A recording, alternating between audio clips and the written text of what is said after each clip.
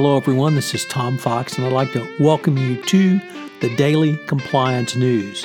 The Daily Compliance News is an offering of the Compliance Podcast Network. June 21, 2019, the Walmart Settles Edition. Walmart has agreed to pay $282 million for resolution of a very long-standing FCPA enforcement action. It settles allegations the company violated the FCPA by paying intermediaries in Brazil for help in obtaining construction permits and having a weak anti-corruption control system in Brazil, China, India, and Mexico. In the criminal action, Walmart paid penalties of $183 million from its Brazilian subsidiary, Walmart Brasilia, which also agreed to plead guilty to violating the FCPA's accounting standards. Walmart entered into a 3-year non-prosecution agreement, that's Walmart, the parent company, with the Department of Justice, agreeing to retain an independent corporate monitor for 2 years. In the civil action, Walmart paid $144 million in disgorgement and prejudgment interest. The SEC settled the action through an administrative order.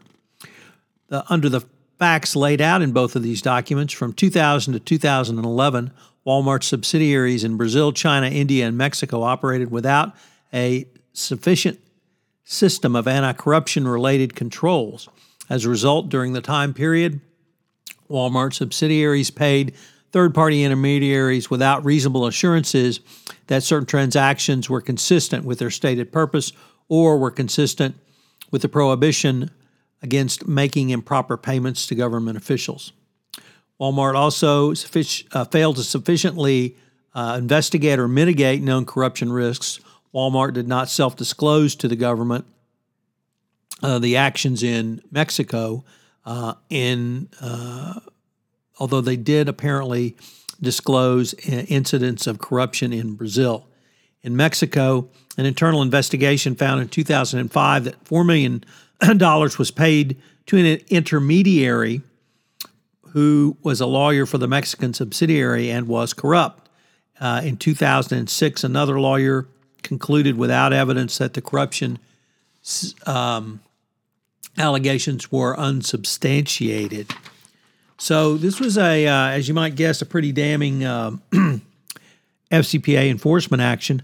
But a couple of things are of note from about this. First of all, it turns out that according to Matt Kelly, the coolest guy in compliance, based upon their annual revenues, the fine and penalty would be paid for in less than 5 hours of sales by Walmart.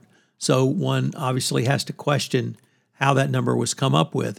Nevertheless, Walmart did pay over $900 million to remediate, and I don't think that should be really forgotten in this case. One, it shows just how much Walmart had to do, but more importantly, for the compliance practitioner, it shows what a company can do when it finally understands and focuses on compliance. There's a tone at the top because the senior management who had, if not perpetrated, certainly turned a blind eye to all of this bribery and corruption, were swept out, and a new leadership team was brought in that takes compliance seriously, remediated thoroughly during the pendency of the investigation, and really has created literally a best-in-class compliance program. So a huge FCPA resolution for this third weekend. As I've noted several times this week, my latest podcast is up, and I hope you will check it out, Trekking Through Compliance. If you love Star Trek or you just love compliance, this is the podcast for you. It's short, between 7 and 8 minutes each day, gives you a wrap-up synopsis of the episode and then some compliance lessons learned. Also, I hope you will listen tomorrow for the Sunday book review, where I detail 3 or 4 of the books that caught my eye from the weekend book reviews. Thanks.